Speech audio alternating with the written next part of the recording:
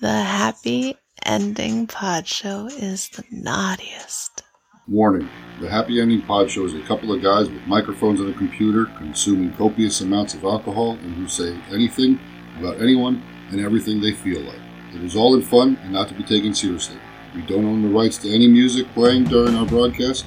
Thank you and enjoy. Welcome to the Happy Ending Pod Show, starring Grant and B3. Once upon a time, there was a functional recluse named Bob. World-class connoisseur of the booty. And he met someone named Grant. Took me till now to safely zip up my pants. And he didn't give a fuck. Two guys drinking way too much that decided to record it for your amusement. One day, Grant goes, Bob, you should get out of your hermit shell and come over and hang out. I have good beer and good music. The origin of the Happy Ending Pod Show. Take it away, boys. The rest is what I remember. History. That was perfect. Let me first off welcome to the Happy Ending Pod Show the beautiful, oh my God, goddess. I'm humbled first off by having you on our show. I'm very excited for this as a fan. The lovely Jewel Denial is here, folks. And I mean, 10 years of my life I watched a lot of your video. I think you and probably half of the men on the planet. Okay, good. So then everybody should know who the hell we're talking to. If they don't, then they don't know anything about porn history. Exactly. Because you were a big part of the end. I mean, you were at the end. You were one of the biggest stars at the end of the era. Yeah. Me and Tara Patrick were the end. Yeah. I came in 98. Tara came in 2000. And we were the last two contract girls standing. Wow. That from our era. Yes. There was a couple other girls that come in here and there, but we were the last two really big contract stars. Yes. And you had your Jesse James, you had your Devons, but and you had your Wicked girls. But the girls like me, Jenna, Tara, we were at the top of our game. Mm-hmm. I mean, as contract girls. Yes. Because before Jenna, there was no such thing really as contract girls. It was just like they had girls coming and going, but they had the Vivid girls, of course. But yeah, it was definitely the golden era, and we didn't realize it was the golden era when we were in it. And that's what's a shame is you had no idea, because not only the end of the contract girls, but the end of the magazine era as well.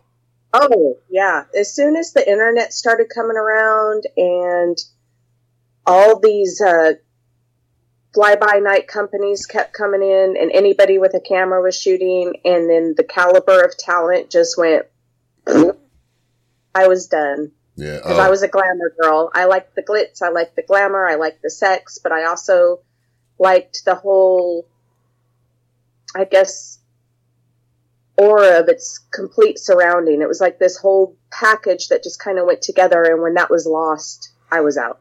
I was done. And because now it's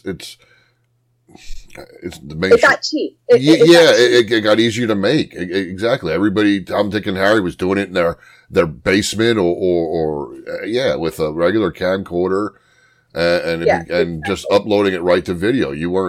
Gone is the era of the box, the video box with the plastic insert that, and the DVD covers. I was around when VHS transformed into DVD. That right at that cusp. Okay, so I was end of the decade of the century. Into the VHS, and then then the DVD era started, and I was all through that. And then when the DVD era started to fall off, is when I was out. Yeah. Because I was like, this isn't glamorous anymore. It's become a circus. It's who can ever do the most weirdest and wildest thing during sex. It became a circus show, and I was not going to be a part of it. I was like, I'm done. And the girls were there was so much rampant drug use, and it wasn't even like the fun drugs. Like, when we went to parties and stuff, of course. There was drugs, there was alcohol, but then this shit just got out of control of the girls that were coming in for the next area that were doing all the streaming and the internet and their boyfriends and pimps, and it just became, you went from like the golden glamour being made into a movie star to a circus show. Yeah. And it was like, I'm not going to the circus. I'm not a one-trick pony. I'm sorry. Like, yeah, I liked the glamour part of it. That was the fun part of it. That was for me, and shooting the magazines and traveling the world, and just it was different. You were more of a celebrity. Oh yeah, 100%. Yeah, like I still get recognized every now and then. Guys come up to me and be like, "Are you who I think you are?" And I was like, "Well, who do you think I am?" And they're like, "You're her." And I was like, "Yeah, I'm me." Yeah. The glamour and the glitz, and that's what's lost on it now. Because even like the AVN Awards are not what they used to be. They were the Oscars. AVN Awards, we were in, full gowns, and it was no different than going to the Oscars. Exactly. Really. It was the Oscars of the porn industry, and it was huge. Yes. And there was mainstream talent. We had parties in the suites at the hotels afterwards, and we're talking not just parties, but we're talking like these companies would spend $50,000 on a freaking party. Yeah, that was not unheard of. Now the girls are actually paying for their own booths and their own hotel to go to these events. Yes. And I'm like, I've been asked, do you want to go to this event? And they're like, oh, you got to get your own room, your airfare. I was like, oh, no, honey. Yeah. Oh, no. I do not pay. If you want me there, you have me there, and I get everything taken care of because that's the way it used to be. I was paid, all of us girls were paid, the contract girls, big money to be there. Mm-hmm. We had the best hotel rooms. I always stayed at the Venetian. And we had these incredible booths. It was like whoever had the biggest, most elaborate booth that with platforms, you were in charge. Yeah. And when we were doing it, we had these huge booths with, I would have banners and billboards took up, I'm saying 20 foot by 15 foot high, just huge, bigger than life. Now you go there and they're like, you have to bring your own banners, you have to bring this, you have to pay for this. And I'm like, how are these girls even affording going to these things? I'd be like, no, because I got asked to go to one of the shows and they were like, well, you got to basically bring yourself and everything. I was like, fuck no, I don't do that. Yeah. I'm too bougie for that shit. Well, no. Well, how? Okay, so a lot of the streamers today are, it's an 8 to 12 hour a day. It was. I used to do 12-hour days. Okay, but you at the AVN, and then go get ready again, barely eat anything, and then go to the show. Yeah. Yeah. Well, yeah, that's everything like glamorous like that. You barely get to eat anything. Yeah, you just go. You're just on the go. But they're doing they're streaming 8 to 12 or more a day. Just to be able to make, that's what I'm saying. So they're on cam for that long a day now, just to make 35 cents on the dollar with some of the sites.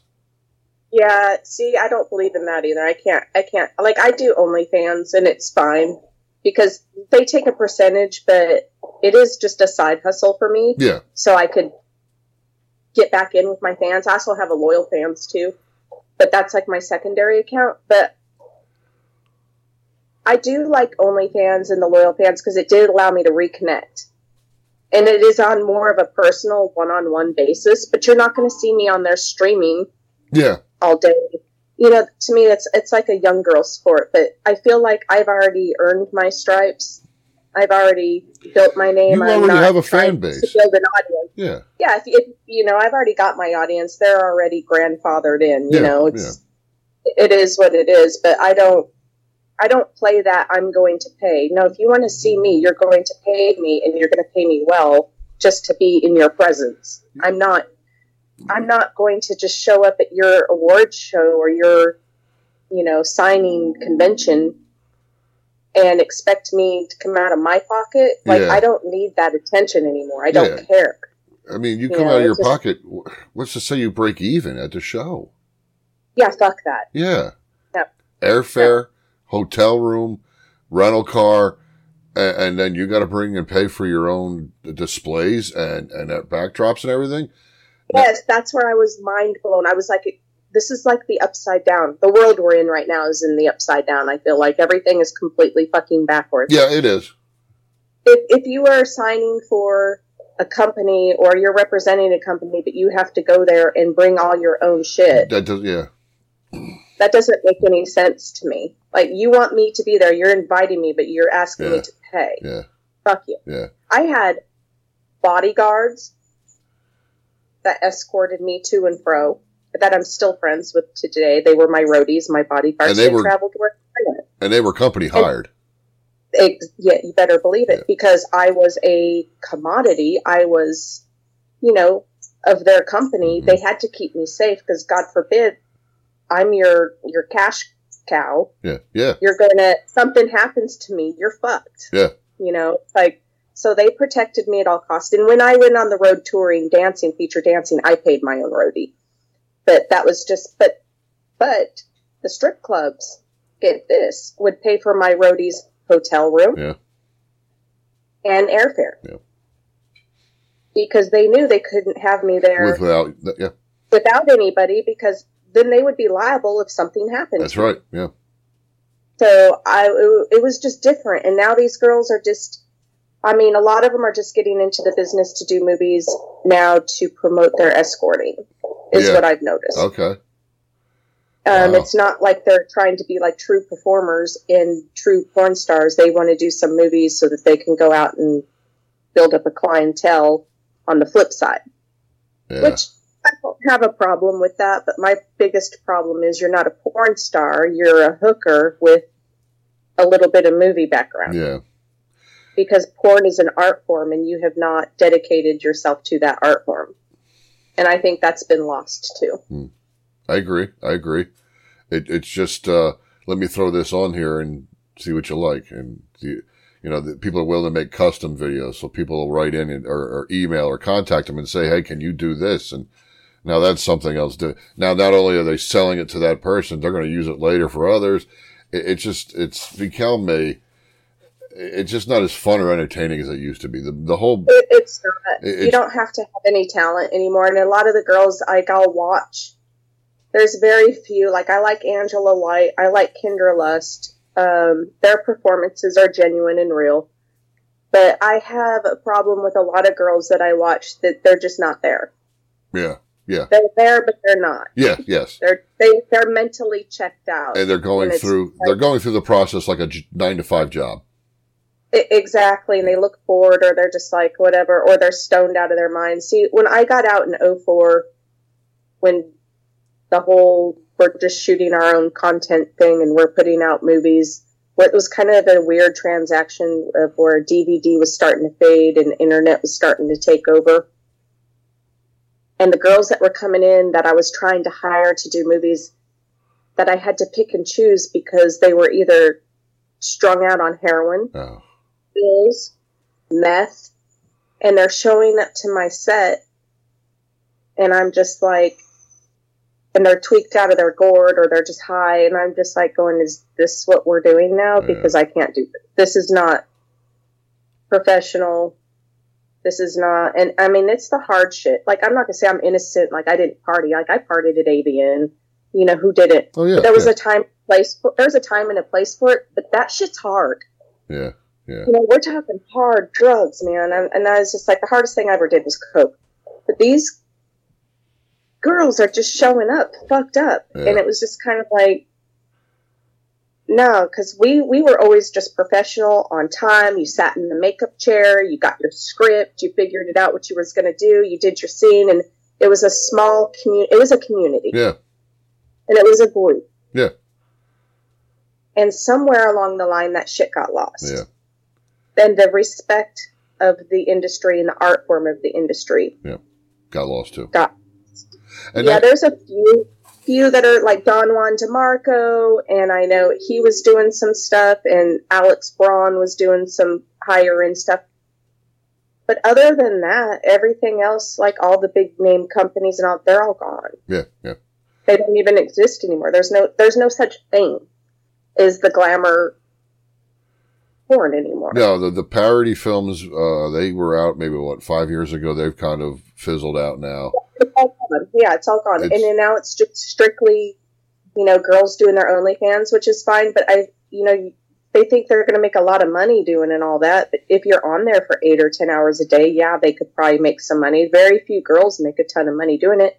And us girls, we've already had the name, so we jump right in and we're making money right out of the gate because we've already got the name. Yeah, our fans are like, hey, she's back, or she's here finally. Yeah, exactly. And they're excited about it. Yes. And I do customs through my OnlyFans. I do lots of them because for them, just me saying their name and doing a video for them is something they've been thinking about for 20 years. Like a collector's item. It is a collector's item. Exactly, yeah. So, yeah. They've got something where they're like, wow, that was so personal. Since I've been watching her do this for years and I've always fantasized, and now she's saying my name. Yeah. Like, that aspect of it, I like. It's cool. It's fun. Because back, 20-some years ago, I had a fan club and they had to write into me. And I'd go to the post office and me and my roadie would sit there and we'd go through all this fan mail. And, I mean, it was crazy. Yeah. Now you could just do it. Push of a button, and just interact. That's right. I mean, that's the only reason I came back, because I was like, I don't have to deal with companies and I can do what I want when I want. Okay.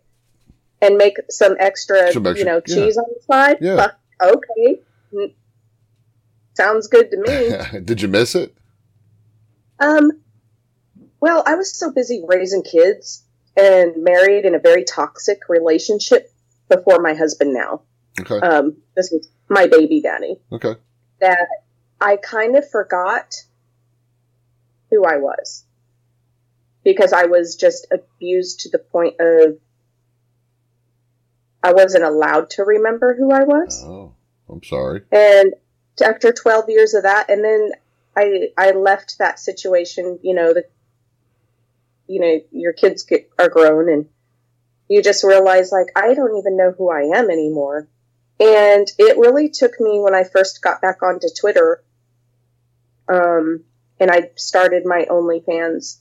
I had some fans of mine that would send me stuff and be like, this is a scene from this, this, and this, and this. And then I would remember, like, oh, yeah, I'd forgotten about that. That's not something I had thought about in almost 20 years. Yeah. So it was just kind of like refreshing, and I got to myself back. And now my husband, obviously, he's the one who, when we were dating, I was like, hey, look, this is what's really funny. But I was very sincere at the time. I was like, yeah, I did a little bit of porn back in the day. A little bit, huh? Just a little bit. I had forgotten that I was even... You were one of the big three at the time. A celebrity. Like, I never saw myself as a celebrity or as a star, or... I'm sitting outside, so I'm a little hot if I'm getting red. And plus, I'm drinking margarita. See, and I wasn't going to have a beer. I was going to have a beer, but I was like, no, it's too early. I won't have a beer. And they're drinking margarita. I should have had a beer. Yeah, I'm margarita. But I completely had forgotten. Like, I knew that I'd worked with Jenna, and I'd won some awards, and was like, oh, that was cute. I had this career. Yeah, and I was like, tell my husband, and he's like, so he Googles it, and we were just dating. So I was like, if you don't want to date me, but I got to be upfront and honest with you before we take this any further, just because if you're not cool with it, you need to just walk away, because my last relationship, my last husband was a shit show. And I don't want to go through that again. And it was used against me. He always tried to make me feel bad about it. But the weird thing is I never felt bad about it. I was just like, I don't feel bad. I just kind of focused on other things and kind of forgot. And kids will do that to you anyway. They drain your brain. Yep. So I started remembering, and he was like showing me stuff on the internet, and he was like, no, you're like super famous. And I was like, yeah, I guess I was back in the day, whatever. Yeah, no one knows who I am now. And he was like, no, I think they probably do. Yeah. And I was like, they do? Really? He was like, yeah, we're going to start an OnlyFans. And I was like, what's that? Didn't even know what it was. So wait, so your husband decided you're going to do this? Yeah, we were dating at the time, and he was like, we'd been dating for like a year, And because he was fine with the fast and everything, but it never bothered him. He didn't give two fucks. He was really cool about it. Actually. He's like, wow, you picked me? Like, I'm a fucking stud, you know? So, he kind of went about it in the cool way, you know, not like a dick way about it. He was just like, no, you chose me. I'm fucking amazing. That's the way he looked at it. And I was like, yeah, you are fucking amazing. So, and we've been together 5 years now. We have a great relationship, and he supports me in business 100-fold. Good for and him. He was like, no, you need to, like, remember who you are, and you need to get back in the saddle, and you need to let your fans know you're back. And he's like, you're going to make some extra money doing this. He's like, you should be proud of who you are. Yeah. You know, embrace it. Don't deny it. Denial. And I was like, oh, okay, fuck it. So then I had some fans that, they were like guys like paparazzi. Okay.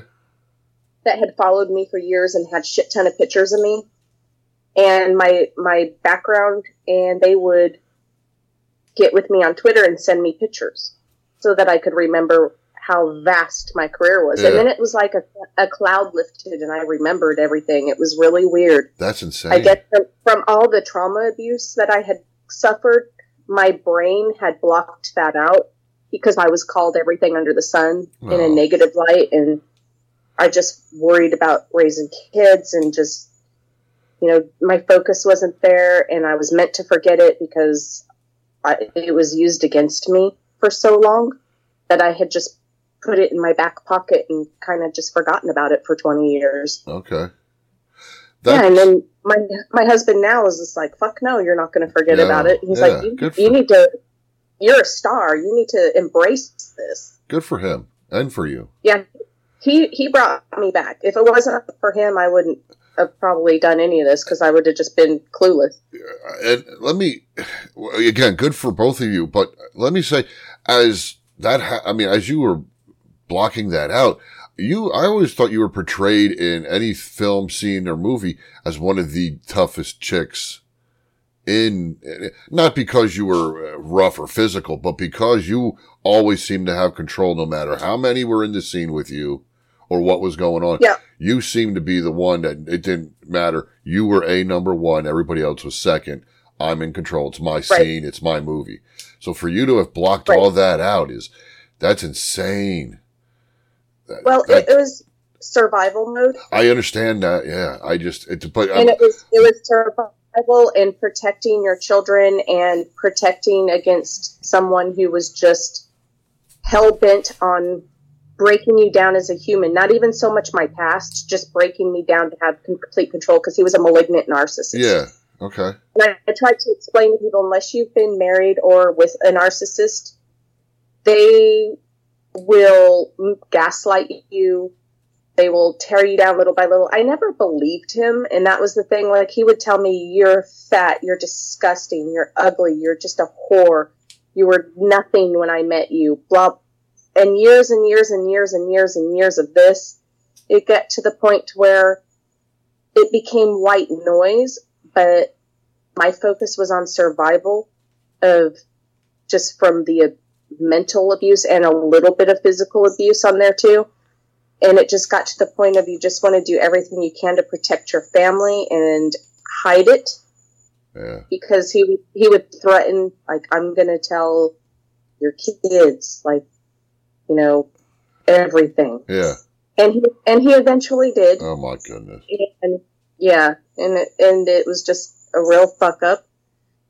But it was when I left, that's when he decided he was going to just be evil. Yeah. But enough about, because he's a shit. But he broke me down to the point to where I was in a situation where now I got children. So it was survival. It was just survival, and my brain couldn't handle dealing with my past when I was being told how awful I was all the time and being threatened against your kid. And then you just are like, what the fuck? So it got to the point where I couldn't take it anymore. Yeah. I left, and I knew I was a porn star. I knew I had a name, but I was like, oh, it's so long ago. It's been forgotten. I'm a nobody now.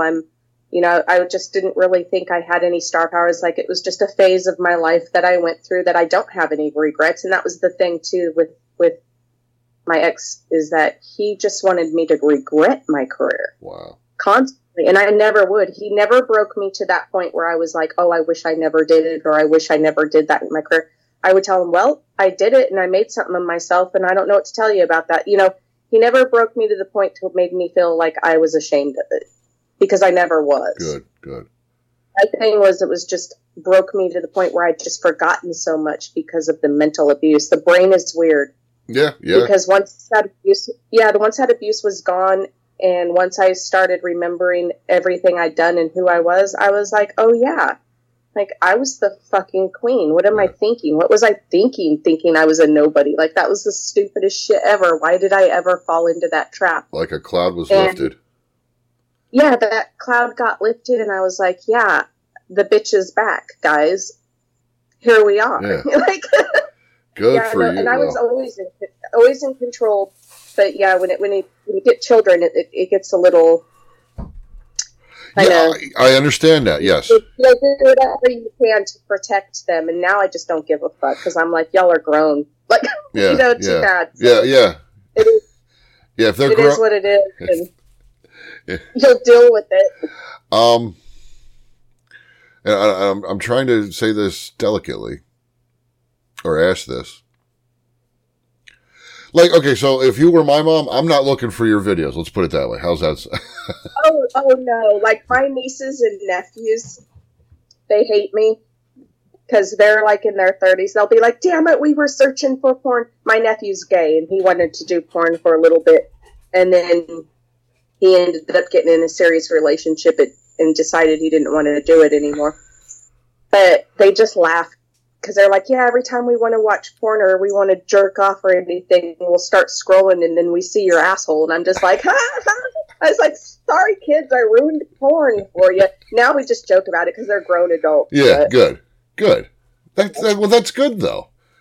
Yeah, they don't give a fuck. No, Joe, none of my family's ever given a fuck. You know, even my grandmother, when I was in the business, this is my mom's mom. She would come up to me and be like, well, if I could have done it, and if I was from an age that you were from, I would have done it too. That's what she used to tell me. This is my grandma. She don't give two fucks either. My family was never, I would say, like, holy rollers, Bible thumpers, closed-minded. They were always like, my family's cool. But yeah, I did ruin porn for my sister's kids, and my sister just laughs. She's like, she thinks it's hilarious. I kind of find it funny too. Yeah. And I tease her. I was like, well, no wonder 2 of your kids are gay. And I laughed because Hannah, her daughter. No, don't mention names. You're not giving any last names. No, I'm not. Gay. No. She's gay. She's gay. And I just looked at her and I says, oh, darling, there's plenty of lesbian porn I've done. So I said, you're fucked. And then I look at my nephew and I'm like, you're into gay guy stuff. I have an ex for that, though. You can look up some Matt Ramsey porn. I said, then you can knock that out, you know. Because I dated him. I says, I was in the know before it was cool. So for him, he's just like, well, I'm not going to come across your movies. I was like, but you're going to come across my ex. All right. You said you won a few awards. I won a few. A few. I'm looking at the list. I'm looking at your list. 2001 Female Performer of the Year. 2001. Okay, some of these are nominees also. You were Orgasmic Analyst. 2000, you were Starlet of the Year. And this is X-Rated Critics Organization, so the XRCO USA. XRCO. Yeah, I won a lot of awards from XRCO. I was like one of the last to win the Hot Dior over in Cannes, France, too. Okay. That I don't have. Yeah, I won Starlet of the Year in 1999 in Cannes, France. Okay. It was the Hot Dior. I was I think in 1990, in year 2000, that was like the last Hot Dior Awards. Okay, I did not know that. They stopped mixing the Cannes Film Festival with the adult version. Hot Dior, the adult. Yeah. Okay. They quit doing it, which was a bummer because it was like, when we went to Cannes, it was all the celebrity, like Hollywood celebrities with all the porn celebrities, and we were all mixed into one ball because over there was no difference. They didn't look at you any different than they looked at the mainstream celebrities. Yeah. You were just a celebrity, whether you were a sex symbol or not. Yeah, exactly. They didn't give a fuck. And the Hollywood celebrities are, they all want to be friends with porn actresses. Oh yes. The way that they look at us is the same way normal people would look at them. Exactly. Yeah. And to have us at their parties back in the day, or to have us even hang around with us, because I remember going to like the Rainbow Room several times and partying with rock stars and movie stars, and they'd be like, "Oh, Jewel Denial's here," and they'd all be like, "Yeah." Well, rock stars are a different beast altogether. They're bigger. Same lifestyle. Yeah, same. I was gonna say they accepted the porn industry as part of their industry. There's no difference. No, yeah. So it was, and I'm going to read a couple more because you were 2001 AVN Female Performer of the Year. Yeah. 2004 nominee again. You were inducted in the AVN Hall of Fame in 2009. Best New Starlet nominee. Where was this other winner I saw? Best Anal Sex Scene with Lexington. AVN 2003 with Lexington Steel. Yeah. Yep. That's impressive, by the way. Those are, like I say, when I worked with Lexington Steel, it was like two titans. Yeah. You're watching two titans fuck, is what you were watching. It was after the battle, then they decided to celebrate. I got you. Yeah. I was one of those girls that could take Lex no problem, but I was also one of those girls that he could hardly take. Because I remember him literally picking me up and throwing me off of him and being like, "La!" And it's like, "Are you all right over there?" And he's like, "Shh." He's trying not to pop before. Like in the middle of the scene, and he was just like, "Man, you make me fucking crazy." The very first time I worked with him, I think he threw me off of him like 5 times. And that was in a Jules Jordan movie. And then I worked with him a lot after that. And the scene that actually won for the AVN was the scene I directed. Okay. I tried. It was the Babes. Yeah, the Babes in Pornland interracial Babes scene that I did. And, I was in control the entire time. Like, he tried to like control and throw me around and do all this, but I just give it right back. So then he was just like, "Fuck." Any performer that worked with me knew they had to be on their A game. The reason was because I was a semi-professional gymnast when I was young. Okay. So I was used to competition. I was used to performing. I had endurance, and I treated sex like an art form. And I made it an art form. Like, whoever was going to work with me, they knew it was going to be like an Olympic sport. Yes, yeah. And you had better be on your A game, because if you're not, you're not going to be able to handle me. I remember working with John Decker one time, and he passed out, and I thought he was dead. Oh my God! I thought he was dead. He passed out. Wow! I fucked him so hard, the blood went to his head, and he was out, and he was just laying there, and he was not responding, and I was like, "Holy fuck! I killed him. He's dead." Well, and he came to, and he didn't even know what happened, what had gone on, and this was a long day, because sometimes we'd sit on those feature movies 12 or 15 hours, those were really long days doing feature movies. I don't even remember what the movie was. But we were like the last scene of the night. And I mean, we're shooting a scene. It's already 10 or 11 o'clock at night. And we're going into like 12, 1 o'clock in the morning. So I know none of us have ate. Oh. Because you're you don't eat before a scene. Like, you might have a little something because we're doing an anal scene, so you're not eating. I was all right, but being an athlete, I was used to, I guess my body was used to going through a lot. Yeah. So we were fucking and got overheated, and I just remember being on top of him, and all of a sudden he's just like dead. Oh. It's like I fucked him to death. He's dead. And I'm like freaking out. And then he comes to, and then we have to wait until he gets water, calms down. You know, it's probably the Viagra flushed him too. To the point where he was just like, we didn't even know what happened.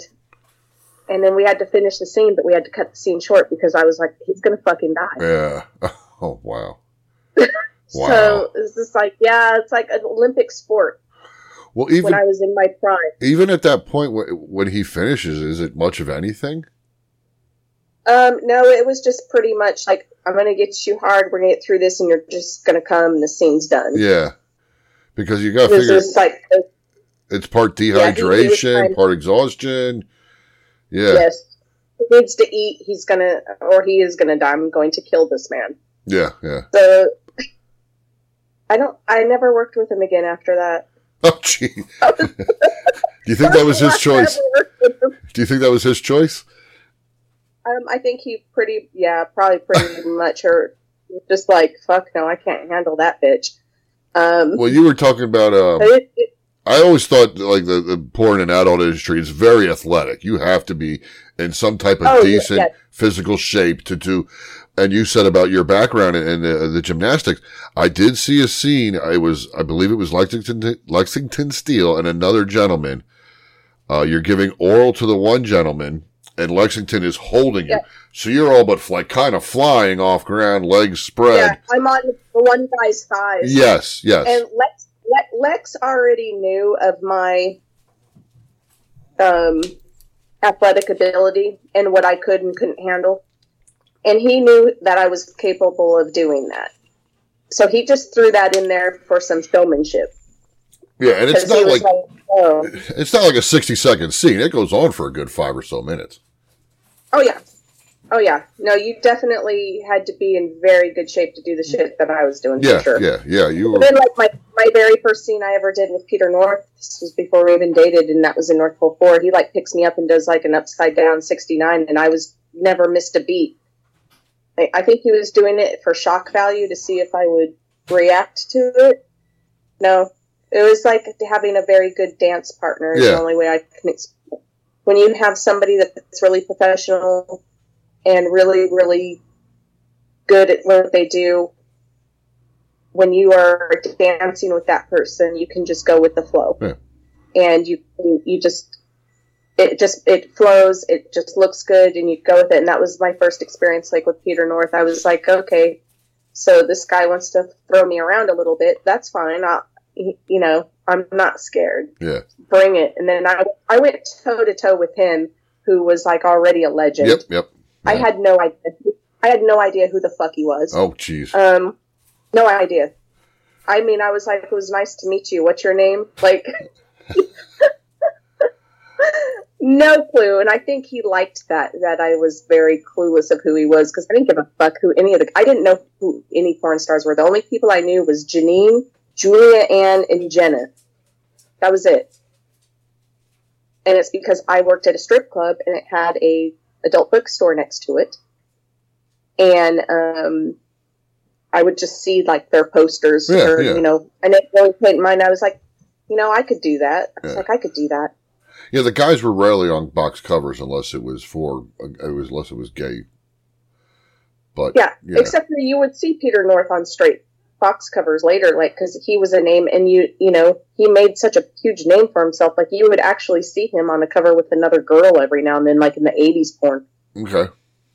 Yeah, there was like one with Ginger Lynn he was on the cover with when she did like some gangbang, and there was a few other ones like where he was dressed up like a superhero, but I didn't pay no mind who it was. I didn't know. So I did like my first scene with him, and I think he was smitten by me because I didn't know who the fuck he was and didn't care. After the scene, I shook his hand and was like, "It's nice working with you. Bye." Yeah. He was like, "Wait." Okay. That phone number? Did he at least give you one of the famous Peter North endings? Of what? Facial? Well, what? Yeah. Well, I no matter where, it just wasn't like his normal steady stream. The only thing I was told when I worked with him is this guy is famous for his loads of cum. Yeah. And I was like, all right, but I took it no problem, and I was like, it didn't faze me. Yeah. Okay. I was like, okay, but I was thinking in my head during that scene, was like, God, is this guy ever going to stop? I was like, fuck. No. It just kept coming. Yeah. Coming. I was like, all right. They weren't lying when they said he was known for his cum shot. Yep. That's how he got himself famous. Yeah. Yeah. Yep. And then we ended up dating for almost 3 years, 2.5 years about. Okay. From after that. How is he as a person? Good guy or? Yeah. Okay. Yeah. Yep. Okay. We had our moments, but I'll be in his documentary, and you'll hear all about that. Okay, yeah, because I saw that's coming out, and that was in the works. Yep. I'm one of the main players because every documentary has to have the good, the bad, and the ugly. So I guess I'm probably the ugly part of it. It started off good, but it ended up ugly. Okay, but, well, like when we broke up, we never talked, and I never saw him again. Okay. At the end of it. And then I ended up marrying Michael Stefano. Mm-hmm. And we were together for a couple of years, and then that went sideways real fast. Because we had the business Platinum X Pictures together, and there was just a lot of shady shit that was going on, a lot of undermining shit that went on with that company. Well, that was something I wanted to ask you about, because you have a history prior to even getting into the adult industry. So you have a history in the industry, and then you got in it with your company. You had that company, correct? That was yours. Yeah. How did you go? Platinum X Pictures was mine and Michael Stefano's company. Okay. And Brandon Iron, he had a small part in it. We were like majority owners, and then Brandon Iron was a very small percentage owner. And then we had our own building, our own distribution, everything was great. And then they decided it was kind of like 2 against 1 type of thing, where they wanted to team up with Red Light District and I didn't. Okay.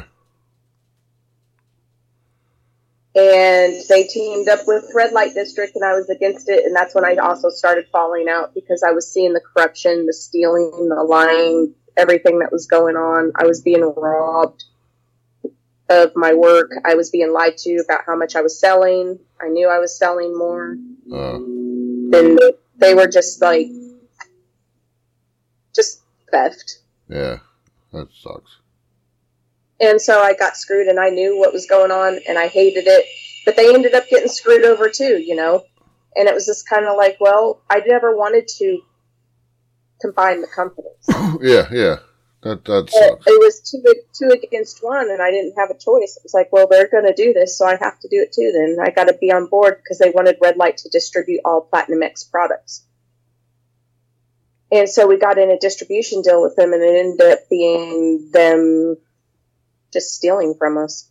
Changing numbers. They stole my entire catalog, pretty much.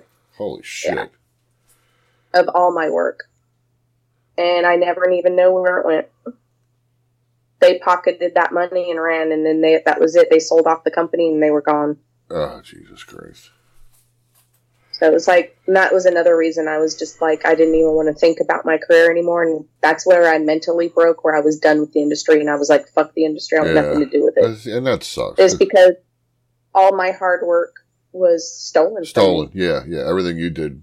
And everything I did for women in the industry, it was all lost. Yeah. And it got to the point where that broke me more than anything. Was just all the hard work I did, and all the thing. It was like, women were directors, yes, in porn, but I was like the first real woman hardcore gonzo director. Yeah. Yeah, because you were directing your own scenes. Everything. Yeah. Producing, directing, selling, owning, you name it. Yeah. There wasn't women doing that. Doing that much of They it. were working. There was like, you had your conglomerate companies and they owned everything. You had your like 5 big companies, Yep. and they owned everything.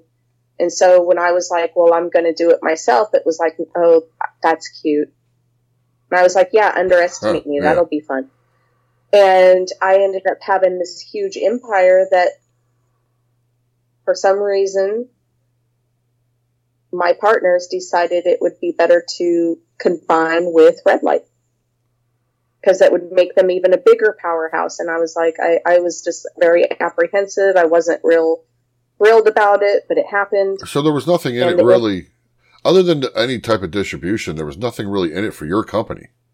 It was just going to help them.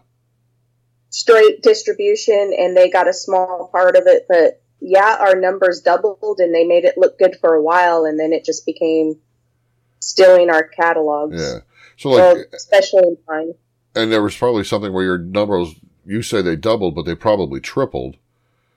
And they weren't telling you that. Ugh, that's fucked up. Yeah. And it just goes on from there. It was just like my stepdad had a lot to do with the stealing of my shit too. And it was just really fucked. It just got, that's when I was really done with the industry, is when I had lost everything. And I started distributing through, it was called Platinum Jewel, which was distributed through Wicked Pictures, but it was like their Gonzo section. It wasn't Wicked Pictures. It was called something else. Yeah. But they started distributing my movies, but they weren't pushing them or promoting them like I was used to being pushed and promoted. So I kind of got put on the back burner, and I started losing money. I was barely making enough. I wasn't making enough money to keep pumping out movies. It's like, I just spent $12,000 on this movie, but I only made $8,000. Oh. And the numbers started dropping drastic because of the internet. And then you're with a company that's not promoting or pushing you. I remember my last AVN appearance was in January of 2008, and I'm sitting in the Wicked booth, but they have their girls and their contract girls way up front. My old company is directly across from me with Red Light District in this huge booth, and I'm looking at what I created that I got completely shut out of. Oh. And I'm sitting there in the corner, like they put Baby in the corner, because they had this huge booth here, and then they had a side booth over here behind the front of the Wicked, and then I had this little pillar with a little TV showing my stuff, and I'm just sitting there. And I'm just looking around going, the company that I created is right there in this mega booth with all these girls signing that are nobodies. Most of them were nobody. They're just one-hit wonders, chicks that were there. And I'm not even a part of it. It got taken from me, and I'm now in this little booth in a corner, and I was like, this is where I'm done. Yeah. This is where I draw the line. I was just... And it disgusted me because I built the business to open up the door for women to be in control of their own destiny and to be able to, because I was told when I first started producing and directing of women can't do hardcore. Women don't know how to direct hardcore porn. The only thing they know how to direct is fluff pieces. And I was like, hold my beer, motherfuckers. Like, I'm going to take over this bitch and fuck you all. Yeah. And I did. I fucking did. And I had to deal with death threats. I dealt with people doing everything they could to shut me down. Jesus Christ. Oh, yeah. We're talking big companies that didn't like that I was... Yeah, that you were making a name. I'm opening up a door.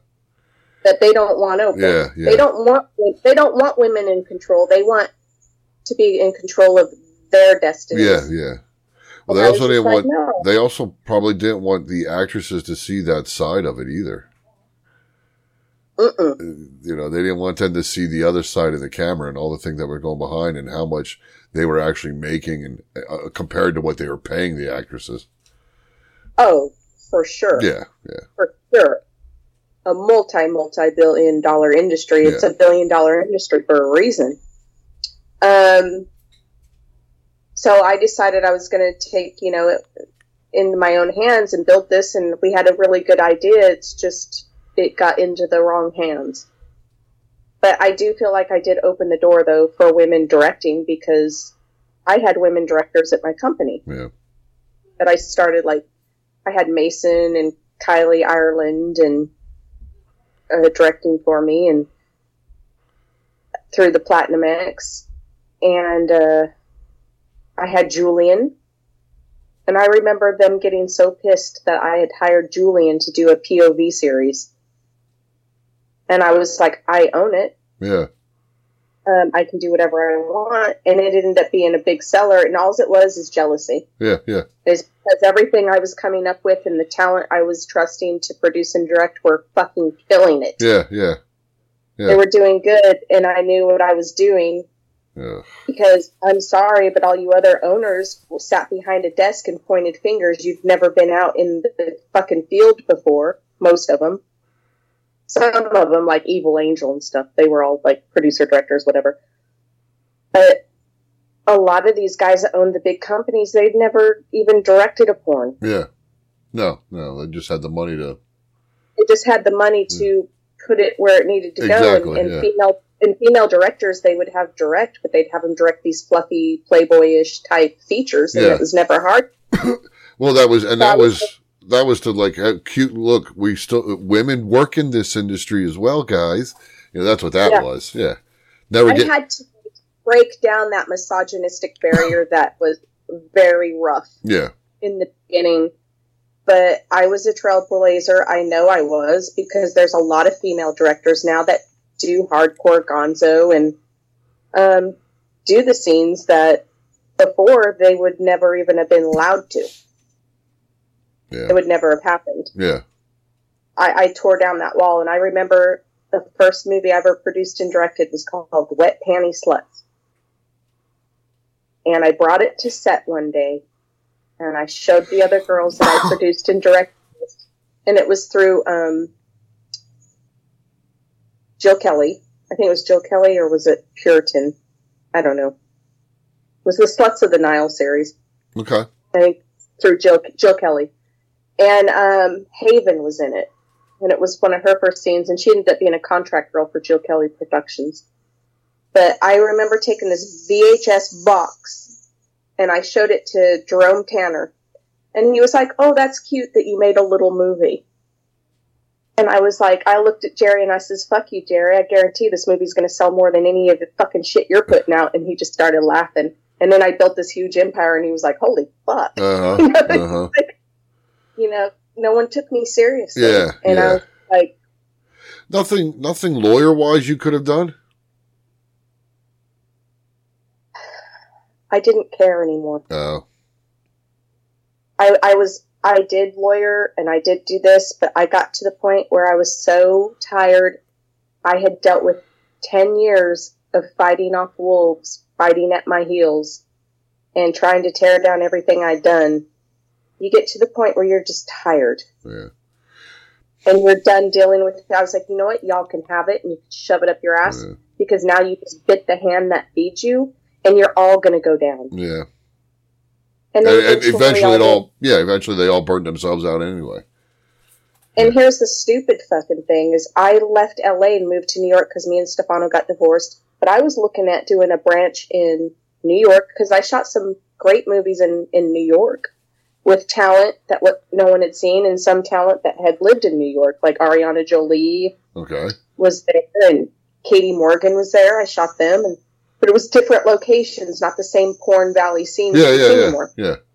And then I went to Miami, and I was shooting stuff down there. Same thing. And then I was in Australia. I was looking at making Platinum X a worldwide company, but they couldn't see my vision because they were just too busy battling and trying to steal and lie and take from me when I could have made it global. Yeah.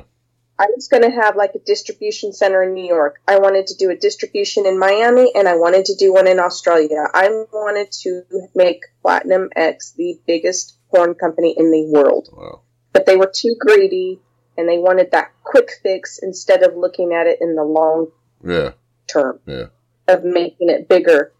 And I was just going to get a little office with a distribution center set up in New York and start distributing out of there as well, just turning out movies all over, and having directors in Miami, having directors in New York, having directors in Australia, and pumping out movies with our name on it. Yeah.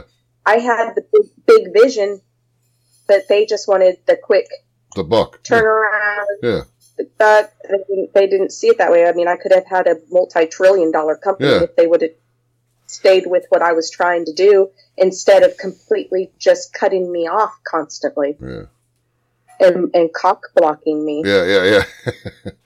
I got cock blocked for years. I was just to the point where I just didn't give a fuck anymore. I was like, I could see where it was going, and all the animosity and not being taken seriously, and just, you bit the hand that fed you, and then you stole from me. So it's like, how did that work out for y'all? Y'all ended up with nothing. Yeah. And you were looking to do more classier films than what everything was becoming. Right. It was still hardcore gonzo. It was still gritty and nasty. But it's not a panache to it. Yeah. So, yes, and the girls were hot, and it was class, and I was putting out top-notch product. Yeah. It wasn't garbage. That sucks. That sucks when your partner's fucked. Yeah. Greed is it's evil. Yeah, it's ruined so much throughout history.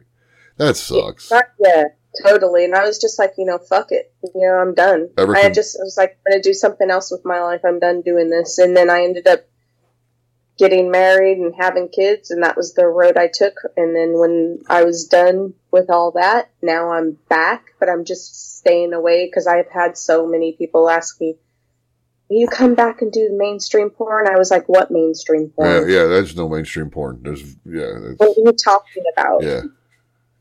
You want me to downgrade? No.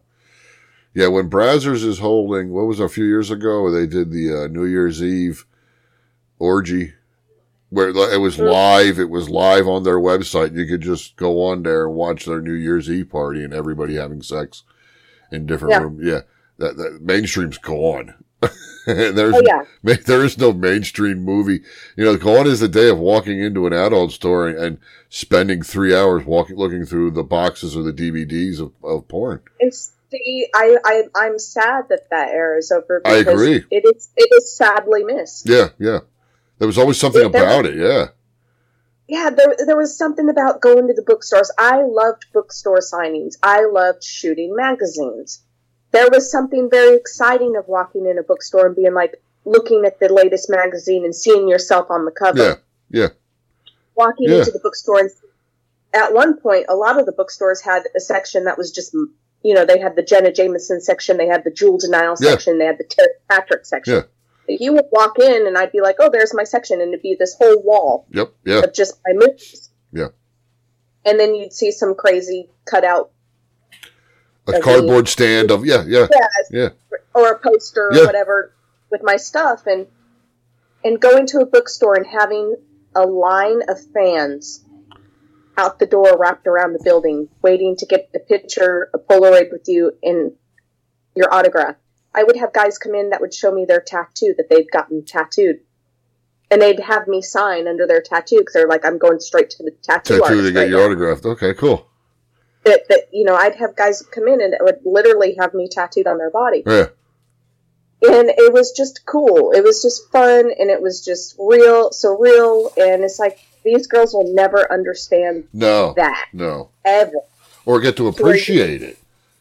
Yeah, and when you had fans, like I remember going to AVNs and just being so wore out where I'd actually had to cut the line off and be like, I'm sorry, we're going in. I would take pictures on my way out, with the fans that had been waiting in line because I had to go get ready because I either had a radio show or I had some interview or I had this and that.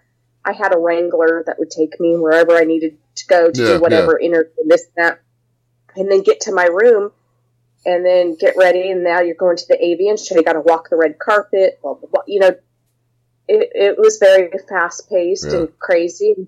You're not going to see any of that no more. Yeah, it's gone. Yep.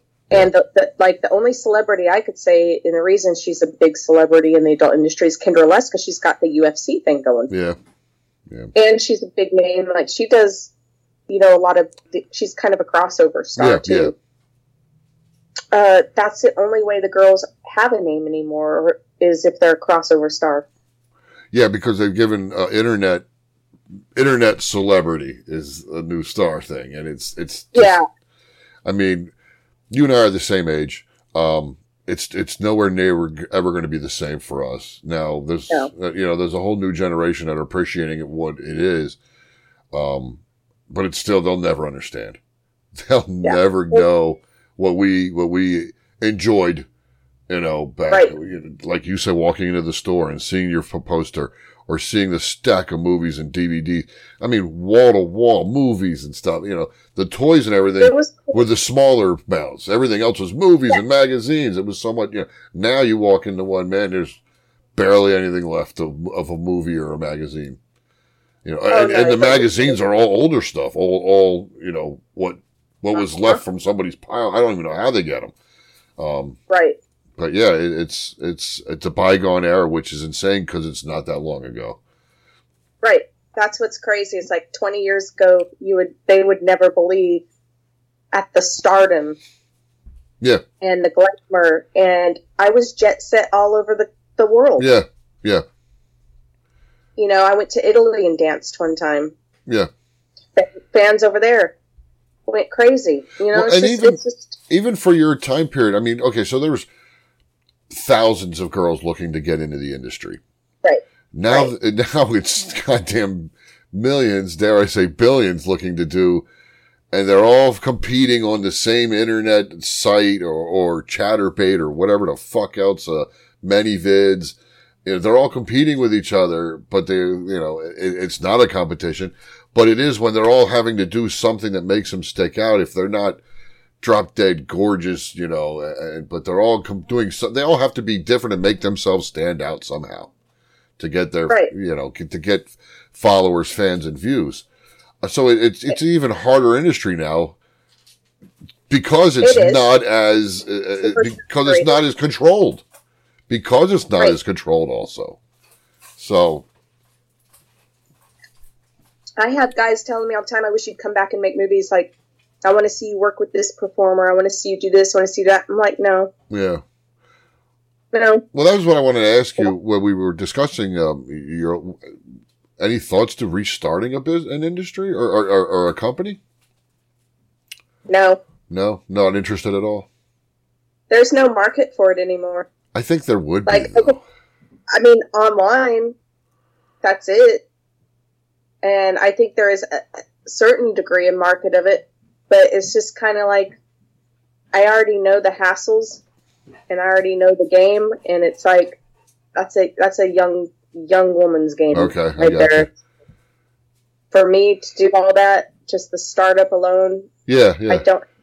I don't have the patience for it anymore. I gotcha. And I definitely don't want to deal with a bunch of new talent that I wouldn't be able to even comprehend where they are. This is why I got out when I was shooting. It was just because the talent that was coming in was just getting lower. Yeah, you had those couple standouts that are, you know, that were worth it, but out of the couple, you had thousands that were like, "What are you on, dear?" You know, a waste of my time. Yeah. And I just focus on me and what I do. I'll do I don't even do OnlyFans every day. Like, I'll do a few things a month. Yeah. But my fans love it and are grateful for it because that's the only way they're going to get to see me now. Yeah, to see anything new. Oh, you know, and that's always nice. Yeah, people like that. And it's just me, or it's just me and my husband. My husband doesn't even do it that often so much because he's like, I don't have this huge porn cock. I'm just a normal. Yeah. He's like, I'm like, you know, 6.5 inches. These guys you worked with, they're like 10, they're huge. He's like, I'm just a normal dude. I says, but I think you're amazing. Yeah. So, yeah. I said, I said, those guys like that, look like that. That is not realistic in having sex with somebody like that on a daily basis. Yeah. Well, that's also why you always saw the same guys in movies. Because right, there are very few of them that are that big. Yeah. Their dick is bigger than my head. Yeah. But there's very few of those people. You see them. Yeah. And they're awesome performers, nothing against them, but I have fans that want to see me with these huge cocks. I'm like, oh, honey, those days are long gone. I'm like, no. Yeah. Not happening. Yeah, you had years of preparation for some of those back in the day. It's not happening anymore. Yeah, it's like, no, that's a young girl's game. Yeah. I'm completely content where I'm at. Don't get me wrong, the guys love seeing me with a normal guy because they can relate.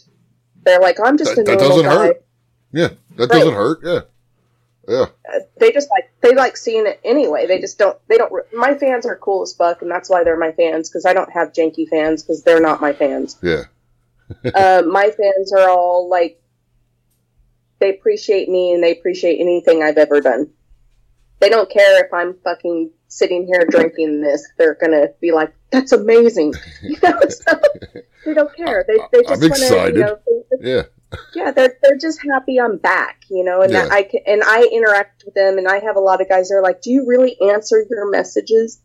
I answer every single fucking one of them. Yeah, nice. I think there's another thing that's lost with these new girls is they think they're too big to do the small stuff. Well, then you're too small to get any big reward. My fans have always come first. I have always been interactive with my fans. Even when it came to my fan mail back in the day, I used to do all that myself too. Okay. Yeah. I answer all my own Twitter messages. Yep. I answer every single fucking OnlyFans message that there is. Yeah. Wow. Very nice. I don't have somebody doing it for me. Yeah. Very nice. They're like, am I really talking to you? I'm like, absolutely. Yes, you are. Yeah, because there's a lot of OnlyFans now that have some type of a thing that'll just post pictures, mail out DM pictures or a set of lists for someone to pay for and buy or watch a video where it's not really the performer or the person that's the pictures of. Right. Yeah. I'm not computer savvy to do why my career was based on my fans come first. Yeah. First and foremost. That's awesome. And it's always been like that. Yeah. And this is why I've always had a good rapport and why I've had such a huge fucking fan base. Yeah. Like I said, when you were coming out in the industry and I've seen some of your stuff, I was like, man, that bitch is tough. I'm like, you always, like I said, you had Jenna and and then she was a smiley blonde and then you were like, you didn't smile on your covers. You were serious. You were going to get what you wanted done. And it was like, I always, and to be able to talk to you I'm extremely humbled by it. So thank you for that. Oh, awesome. But, I totally enjoyed, doing this podcast, and this is the first live podcast I've done. You like that? Yeah. I've only done telephone, and that's it. Yeah. Well, good. I'm glad I got to be here. I like your page. I came across your page, and I was like, oh, this is cool as fuck. So I ended up following you back. Mm-hmm. On the Thigh High Girls, and I was like, okay, there are certain pages I'll follow, and there's certain that I won't. Well, thank you. We use that to help the podcast. That's how I messaged you. It's always difficult because you never know who's going to look at me and like, you're a bum or you're wasting my time or whatever. So yeah, thank you for following back and everything. But yeah, this is very serious. We've interviewed, I don't know, probably 60, 70 people in the adult work industry. You are the first, former porn star that I've gotten to interview. So yeah, it's for fun and I promote and share anything you post. And, so, use this. Your links will be attached, in the description of this and all that. So, I do it for fun, but to get your name out and to hear a story and to meet a new friend, Exactly. And the thing is too, is like, the art of collaboration has been lost. Absolutely. Because everybody's just doing their own video stuff, and it's, yeah. Well, they don't think that they need to collaborate. They think they're above that. Yeah. And the thing is, you're never above collaboration. That's cool. Right? That's how you've gotten to where you have gotten. Yeah. Is people sharing you and talking about you, Exactly. interviewing you. The new generation don't get that. No. Very self-entitled generation. Very self-entitled. Don't think they need any help from anybody. They can do it all themselves. Yeah. Whatever. I've always been one to do interviews, collaborate with people, talk to people from all over the world. Yeah. Well, that's how you learn, too. Yes, Yeah. absolutely. Other people- you have to broaden your horizon. Other people have shared, have different experiences than you, so you're going to learn from conversation and getting to collaborate and talk with those people. So yeah, that's a must. Oh, absolutely. Yeah. Like, I've been all over the world and I've talked to people from all different countries and done interviews with them where a lot of people won't, I would say they would pick and choose their interviews and know which girls were going to give them a good interview. And then they would be like, step away from others because they knew that, oh, she has an attitude or she's not going to give me a good attitude for the interview, or she's going to act like she's bored or be an asshole. And I never understood that. I'll never understand that. Yeah. Why I'm sorry, go ahead. I was like, why do you think you're above that? Yeah. We've had a couple interviews where they're bashful. They're shy. They don't want to, but I bring it upon myself. But they're going to spread your butthole on camera? Well, yeah. They're like shy to talk about what they do, but that's when I bring it upon myself. All right, let's see what I can get out of you. Get you laughing, get you smiling, get you comfortable, and now here she comes. Now she's giving us what we wanted to talk about. Yeah, Right. But I've had to do that a couple times, and it's okay. Whatever. I've gotten good at it over 4 years. So with you, I just, hey, you were willing to give me everything. I could have said hello, and you were like, well, this is what's going on. No, Yeah. So, but I'm always in control if you haven't noticed. no, I was absolutely, yeah. I was like, yes. I'm going to give you what you need, but I'm going to control the narrative. You're exactly what I said about your movies. You're running the show. Yeah. I said you and I are the same age. You're an August baby. Yep. So am I. August 5th, 1976, 47. 27. I'm a Gen X. I'm the 27th, 1976.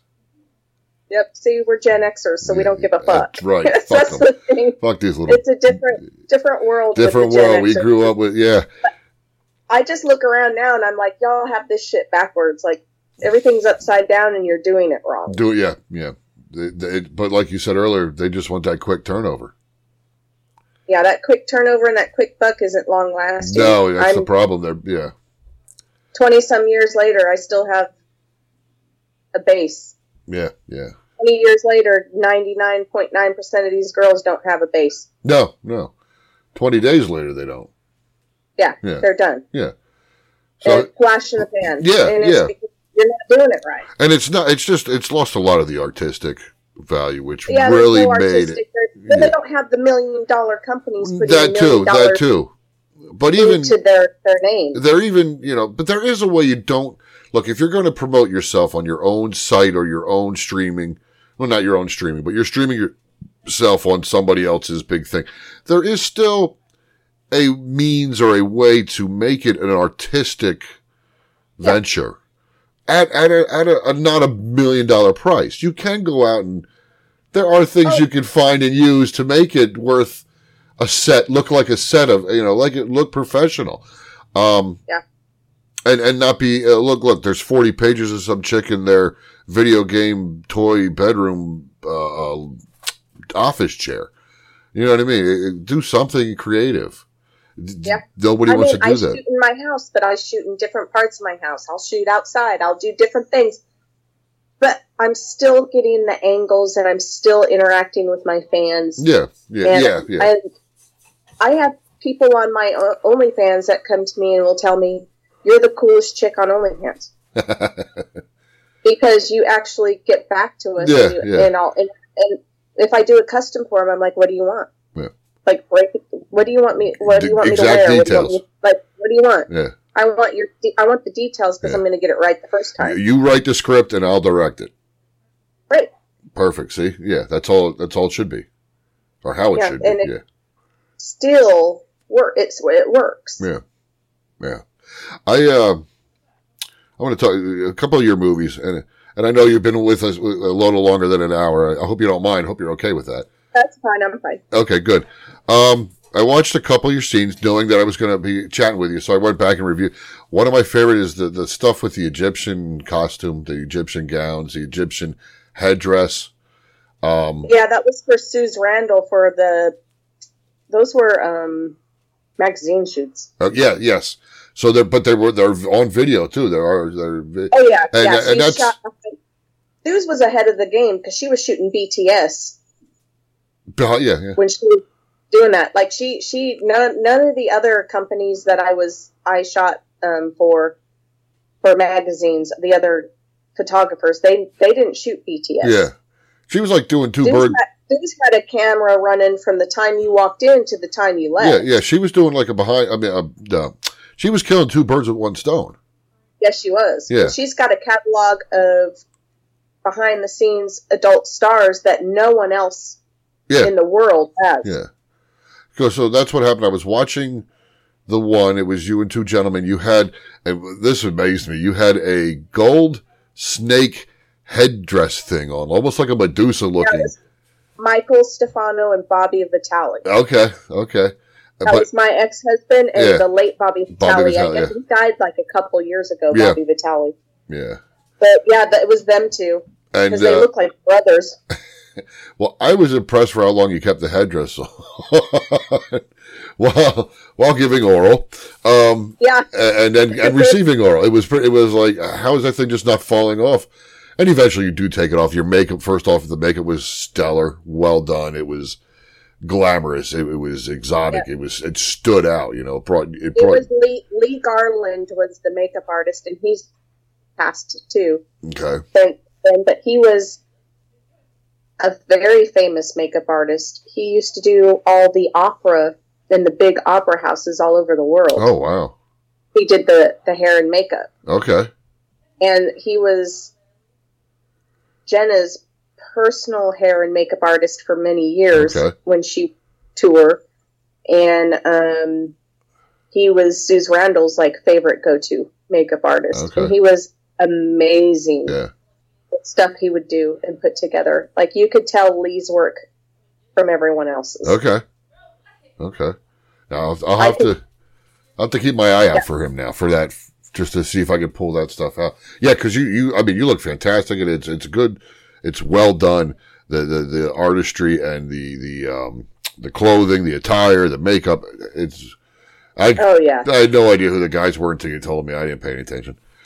Yeah, I think I worked with Suze probably almost more than anybody. Okay. Me and Janine. Because I worked with Suze Randall. There was one point where she let me direct a couple shoots. Oh, wow. Suze. All right. And I'm so stupid because there was a time where she wanted me to be her personal assistant. But I was working on doing my own company at that point. So my focus wasn't there, and she ended up getting her daughter Holly, who was a couple years younger than me. She ended up getting into it and doing it. But when I first started, Holly wasn't even around or even doing anything with the adult industry, and I directed a couple scenes for her, and she was going to have me come in and be an assistant. I just didn't have the time. Yeah, you're not putting your own company together. No, I would imagine. Yeah. But yeah, me and Suze, I think if we would have done it long term, and we would have come up with some really awesome stuff. It's just there wasn't enough of me to go around. But I loved working for Suze. I worked with her so much. I did so many layouts for her. Is she still in the business? She's around. I know her. She's not. She's in her 80s now. Okay. But Holly's around. She's kind of taken over her mom's. Gotcha. Business, and then also with the podcast. And she has all her mom's catalog and all that. Wow, good for her. Yeah, it's awesome. I like seeing that because, I mean, Suze was like a pioneer for women for magazines. Yeah. Wow. Because she was one of the only female hardcore magazine people. So I kind of took what I learned from Suze over into the adult industry of building my own empire. And she had taught me a lot. That's cool. Yeah, she was really, really cool. Really cool in the stories and things that she'd told me and stuff that went on with her in her personal life and when she was in the adult industry and all that. It's just, there's a lot of laughs and a lot of good times and, you know, stories I'll keep to myself. Yeah. Don't go to the grave with me. Just our talks and things. Yeah, absolutely. She was definitely a pioneer. Okay. Ahead of her time as well as, beyond ahead of, time. Yeah. That's like really I said, cool. she's got the biggest BTS catalog. Yeah. From my era of anybody in the world. Yeah. Wow. And going back to the movie I watched, I was wondering, I was like, why are there flashes? So that's why. Well, and then I kind of looked closer and you're in a position where you're looking all but over your shoulder with two guys, inside you. And I'm like, oh, they're doing photography for a magazine or something. And I'm like, and the position, as it continued on, some of the positions you're in, and you can see the guys pose and stop, and you're looking, at the camera, because you can tell she told you to look at the camera. And I'm like, holy shit, but there's one in particular, and I don't know if you remember this, I don't know who the gentleman is you're with, like I said, there's a dick and you. That's all I'm paying attention to. That's what all guys pay attention to. That's what all guys are paying attention to. Yeah. So it's literally, you're wearing a pair of knee-high boots. Nothing else. The guy's laying down with a mask. And that's Peter North. Is it? And you're squatting and obviously it's all for pictures because you're squatting and you're there for quite a bit. And I was like, holy shit, look how long she's holding this squat. And then you just, extremely slowly ascend. And I'm like, it's like watching the ball fall for New Year's. It was that slow. And you could tell as you're slowing, it's just rapid fire photos are going. And I'm like, holy shit. She's getting every aspect. Every centimeter you're going down, she's gotten. And I just thought that there was the beauty of the era. Yep. Because you had to have talent, you had to be camera aware, and you had to know your angles, you had to be aware of everything around you at all times. Yeah. That's lost. It's gone. That's gone. Yeah. Oh yeah. That's gone. Because it's all, you're on that one screen and you've got the camera on the screen and that's it. Yeah. As long as you're laying or prone or whatever in front of your computer screen or whatever you're using, it's all right. It's all this little piece of equipment, and it's just. Yeah. But yeah, I watched that and I replayed it like 3 times, and I just sat there in awe of it. Not only just because of how well you held and did, but the time and the patience it took to do that. Such a difference. It really. It's a lot of the talent today couldn't even comprehend those. Because now they do things so quickly, they wouldn't have the patience to be no. As soon as Randall's shoot day would go from you're in hair and makeup at 9 a.m., you're leaving by 5 or 6. Wow. Yeah. You're there. It's an all day thing. Yeah. And that's. You're in hair and makeup for 2 hours. Yeah. Then you're starting your shoot, and then you're breaking, touching up makeup, and then going back to work. But you had to be camera aware. You had to know what your body would look like, and you had to certain positions, and you had to be open to the camera, and you had to. There was a lot of technique that went into it, which is gone. Yeah, that's sad. That's wow. And it's something you can't. You can tell people and new girls and stuff like that, but they don't. They can't comprehend. They wouldn't have the patience to do it now. Yeah. And God bless the guys back then. Yeah. Again, that's why you only had the same group of people, the guys, though. There was only so few that could do what they did. Because they had to go up and down, For hours. For hours, yeah. Yeah. That's not easy. Hours. Hours. Yeah. Not just like 45 minutes or an hour. Yeah. We're talking, by the time they got there and the time we started shooting, we're talking like 5-6 hours. Yeah, yeah. And there's only a handful of men in the world who could do stuff like that. Yeah. Yeah. And they're all in the magazines. Exactly. That's why you had the same gentleman over and over in every scene Yes, and every good. magazine. Yeah.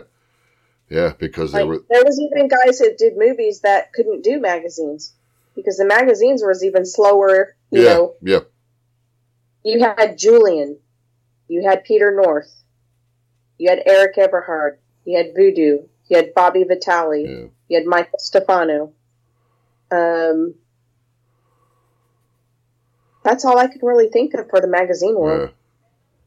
Rocco, some stuff Freddie. with Rocco, but you don't see like a lot of Lexington Still and stuff like that in magazine layouts. Didn't he start his own though? He never did magazine layouts. He did just movies, Okay. Gonzo movies, because you very rarely saw him in, like, you'd see Shawn Michaels That's who I'm thinking of. That's what I was thinking of. in magazines. Yeah, yeah. But a lot of the magazine guys, there was just, I can count on both hands. Yeah, Because that is a grueling, long day. Yeah. And to be able to keep it rock hard for each, or get it back into shape. Yeah, a lot of guys could go an hour and a half the time it would take to shoot a movie scene. But a magazine day was That's a completely long day. different ball. Yeah. It was Which a is, long yeah. day. And that goes back to why she was doing both at the same time. Genius. Yeah, and Nacho Vidal, because I did a penthouse layout with him, and he was another one that was great for magazines. Just guys that could handle Yeah. it. Is there anybody you would have liked to have done a scene with that you didn't? Tiffany Minks, Okay. I would have liked to have worked with her. The guys I worked with, pretty much all the guys that I can think of. I don't know any of the new guys. I didn't work with Tommy Gunn. I think I would have liked to have worked with him. I never got to work with TT Boy. Okay. I would have liked to have worked with TT Boy. I would That's have a liked shock. to work with Tommy Gunn. I would have liked to work more with Mr. Pete. I only worked with him like once, maybe twice. Well, he didn't. If I'm thinking of the correct gentleman, he wound up catching something. I don't know. Mr. Pete? Yeah. He's still in the business. Is he? Who the hell am I thinking of? You're thinking Mr. Marcus. Thank you. You're right. Yeah.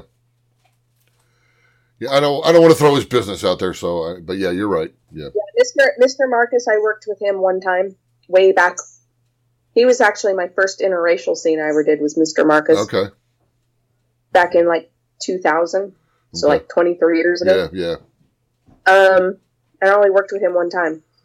But yeah, I would have liked to have definitely have worked like with female wise. I would have liked to have worked with. I definitely would have wanted to work with Tiffany Minks. I would have liked to have worked with Kobe Tai. Okay. Yeah. She retired. Christy Canyon would have been fun. I got to work with Amber Lynn and Ginger Lynn and Terry Weigel, so that was fun. I'm gonna have to And, look. and Nina Hartley. I worked with all them. Amber Lynn, one of my favorites. Yeah, her and I did a scene with my ex-husband Michael Stefano in Sticky Side Up, I believe it was called. I worked with her one time, and it was cool. I would have liked to worked with her more, but I'm trying to think of. I never got to work with Shyla Stiles, bless her heart, because she passed. Yeah. Fortunately, she was cool. I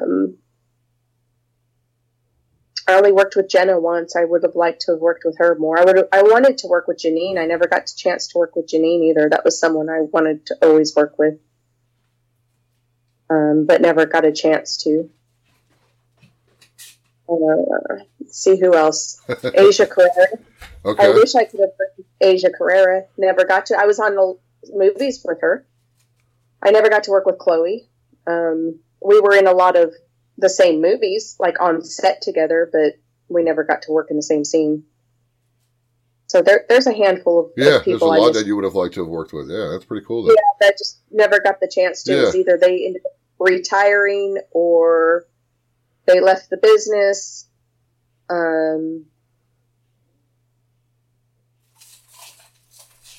Got married, just moved on with their life outside of the adult industry, we were on set together and it just never panned out. Not in the scene together. Yeah. Yeah. Anything you would have changed about your time into business? Who I did business with. Okay. I kind of figured that would be the easiest answer, the best, your answer. Yeah.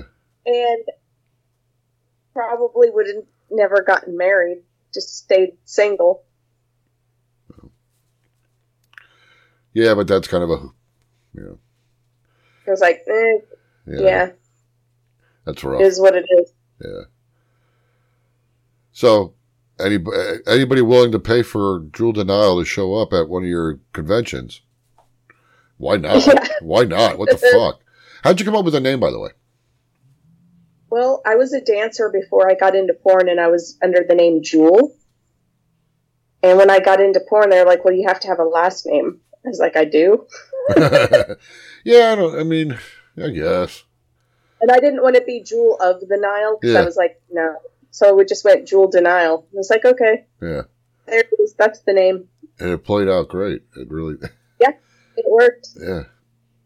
And because I was, for me, the reason I picked out too, because I love everything Egyptian.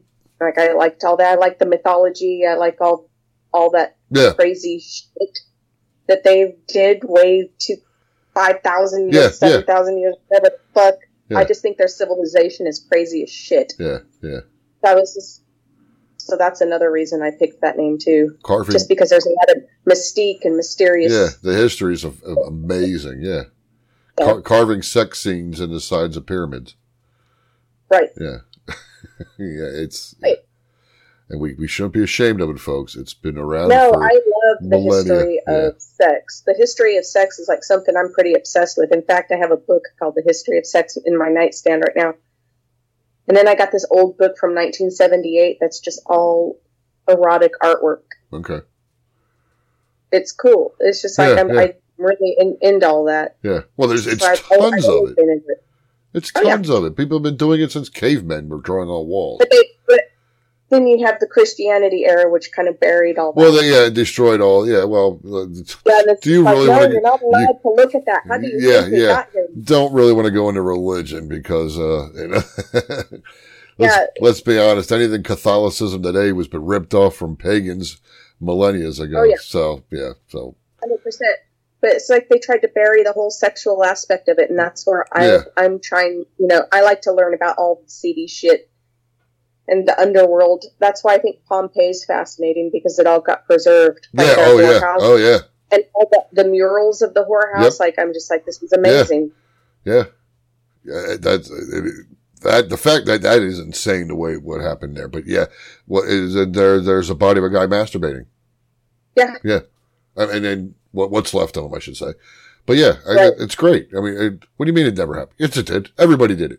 Everybody had to have had sex for all of us to be here. Right. It's...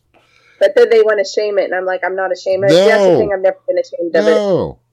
That's just who I am, and it's like, you can either go along with it or don't talk to me, or, Yeah. I mean, I have certain friends, like, they don't know anything about my adult industry. They know that I was in it, but we don't talk about it. It's just not their thing, and it's just like, but they don't judge me for it. Yeah. Well why? Who cares? It's not part of our friendship that we talk about. It's just kind of like they know, but they don't care. You're still a person. But you shouldn't. Yeah, you shouldn't judge anybody on any of that. Yeah, it was still a job. Right. It was working. Now they always say you should always find yourself a job that you enjoy doing, and you did. I did. Yeah. So who cares? You can't judge it. And that's the problem. We still have that old mentality, that old Quaker. In this country. Yeah. In this country, it's very, disgusting. Yeah. We're just so... They just think sex is so bad, but yet they're going to have trannies doing book story to kids, but that's okay. God forbid what is awful. That's why I'm saying, is that a little backwards? And it's very backwards. Most of the drag queens that I know, they don't want kids as an audience. No. They look at me and they're like, that shit's fucking since propaganda. Since you brought up this subject, did you see the video out of North Carolina at the beginning of the summer where they had the drag queen reading to it was 12 to 18-year-olds, and then eventually they started playing music, and he's literally giving a lap dance to a 14-year-old girl. Yeah, that's fucked. And that's okay. And this was out of school, and I'm like, are you out of your fucking gourd? Dude, it's just keep adult. Yeah. There's a reason it's 18 and over. Nobody wants that. No, yeah. There was as me as a performer and entertainer, I don't want that. No. And most drag queens and stuff that I've met and that's not what they're performers, they don't fucking want any of that. No, they don't want nothing to do with a child. They don't want anything to do with that. Yeah, shit. or to sit in a school. It's embarrassing to them, and it's shameful to them, and they can't stand it. They're like the ones that are doing it are the fucking attention seekers. Well, yeah, that's one way to put it. And the pedos or whatever. Yeah. This whole maps thing is fucking stupid. Yeah. I don't understand why you had to have a man with a full beard, hairy legs, dressed in stockings and evening gown, read the Berenstain Bears to a class of 6-year-olds. That doesn't... Why do you think that's even a good idea? Yeah, who came up with this? Yeah. Y'all are fucking twisted and sick, but you have a problem with me and what I do. Yeah. But you're going to go do that. Yeah. Fuck you. This is a whole nother episode. You know that. We could discuss this for an hour. That's twisted as fuck. It really is. It really is, yeah. This is... I was in the adult industry. Emphasize on the adult. In a controlled industry is, by the way, Yes, this shit, I'm just what in the actual fuck is this? Very confusing to me because I just don't come from where parents think that's okay. Yeah. And where they're promoting, I was a tomboy growing up. I played football. I played with He-Man. I did all that. Nowadays, if I would have done that, they would be giving me hormone blockers. Yeah. And be telling me that I'm trans. Yeah. No, I just liked to play. Yeah. I was a kid. The toys were fascinating. It was fun. Everything has to be labeled nowadays. Everything. Yeah, why are you labeling it? Just let kids be kids and keep the adult aspect fucking out of it. I have a YouTube video, by the way, where it's I touch on the subject where I'm let adult be adult and keep the fucking kids out of it. Makes sense. As a parent, that showed up at my school, I'd be like, oh no, oh yeah, I'm coming in there and taking my kid out of school. Yeah, I'd we're done here. We're not doing that. Yeah. It's not only that, it's I would come see your drag show as an adult. I will support your drag show. I love going to drag shows. They're funny. They're fun. They're entertaining. Yeah. Don't show up at my kid's school doing that. Yeah. And it's not the same. You could tell by looking at these video clips they're showing of these guys that are doing this reading. I almost feel like they are forced and it's very uncomfortable. The kids or the guys reading? I feel like the whole situation is just uncomfortable. It is uncomfortable, but it's a cringe feeling. You go to a drag show, they're made up head to toe. Makeup is stellar and on point. The outfit is on point. Some of these guys reading to these classes are just in an evening gown they found at Goodwill, full grown beard and some stockings. And like you said earlier, it feels to me like it's very pedophile. Because they're pedophiles posing as drag queens. Exactly. Drag queens have talent. Yeah, that too. They can sing, they can dance. They're fucking talented. Yeah. And they put on a hell of a show. They're amazing performers. The shit that's going on at the school is some fucking backwoods weirdo that decided that was a good idea. Yeah. No. Yeah. fuck you. You don't have any talent. No. If you got to go perform for children, it's because you have no talent. Yeah. And you're attention seeking, Yeah. and you're a fucking weirdo. But But they'll I text, know the drag queens with the talent that are doing the shows, the last thing they want to perform with is children. Yeah, because they have no idea. They're like, fuck no. Yeah. You know, like, what the fuck is this shit? Like, they agree with me all day long. Yeah. And, you know, they don't want any part of that either, because then it just dirties what they're trying to do. Yeah, It makes them look bad. Exactly. It's like, you can't put them all in that category, because 99.9% of them don't want anything to do with that. But that's what... Because they have the ones that actually perform have talent. But unfortunately, that's what this old mentality in this country does, is put everything in that.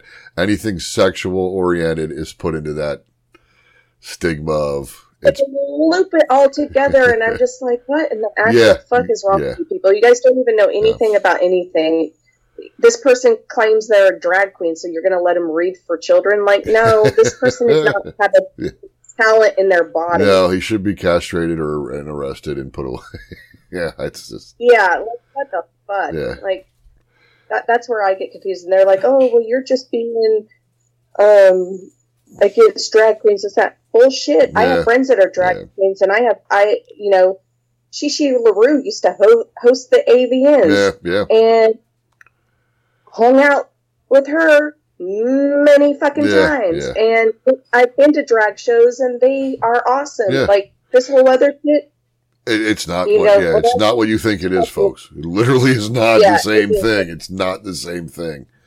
But absolutely not. But when we have presidents who have been to Epstein Island, I'm sorry, did I say that out loud? Yeah, that whole fucking shit show alone, I'm just like, that's the problem. You get power-hungry people that just want to lump everything into whatever. Yes, yeah. I feel like they're trying to normalize shit because they've got some skeletons in their closet. Oh, absolutely. Well, that's something else too. They want, they don't want you to do this. You can't do that. You shouldn't be watching this, but it's okay for us. Don't worry. Well, that's been power control for millennia as well. Yeah, it's like, ooh, we got all these skeletons in our closet, so let's normalize this so we don't get in trouble. Yeah. So, yeah. Let's normalize all this because we've been to Epstein Island 500 times. Yeah. So let's normalize it so when it comes out, people are desensitized. Oh, yeah, exactly. Yeah. And then they're not upset about it anymore. Yeah.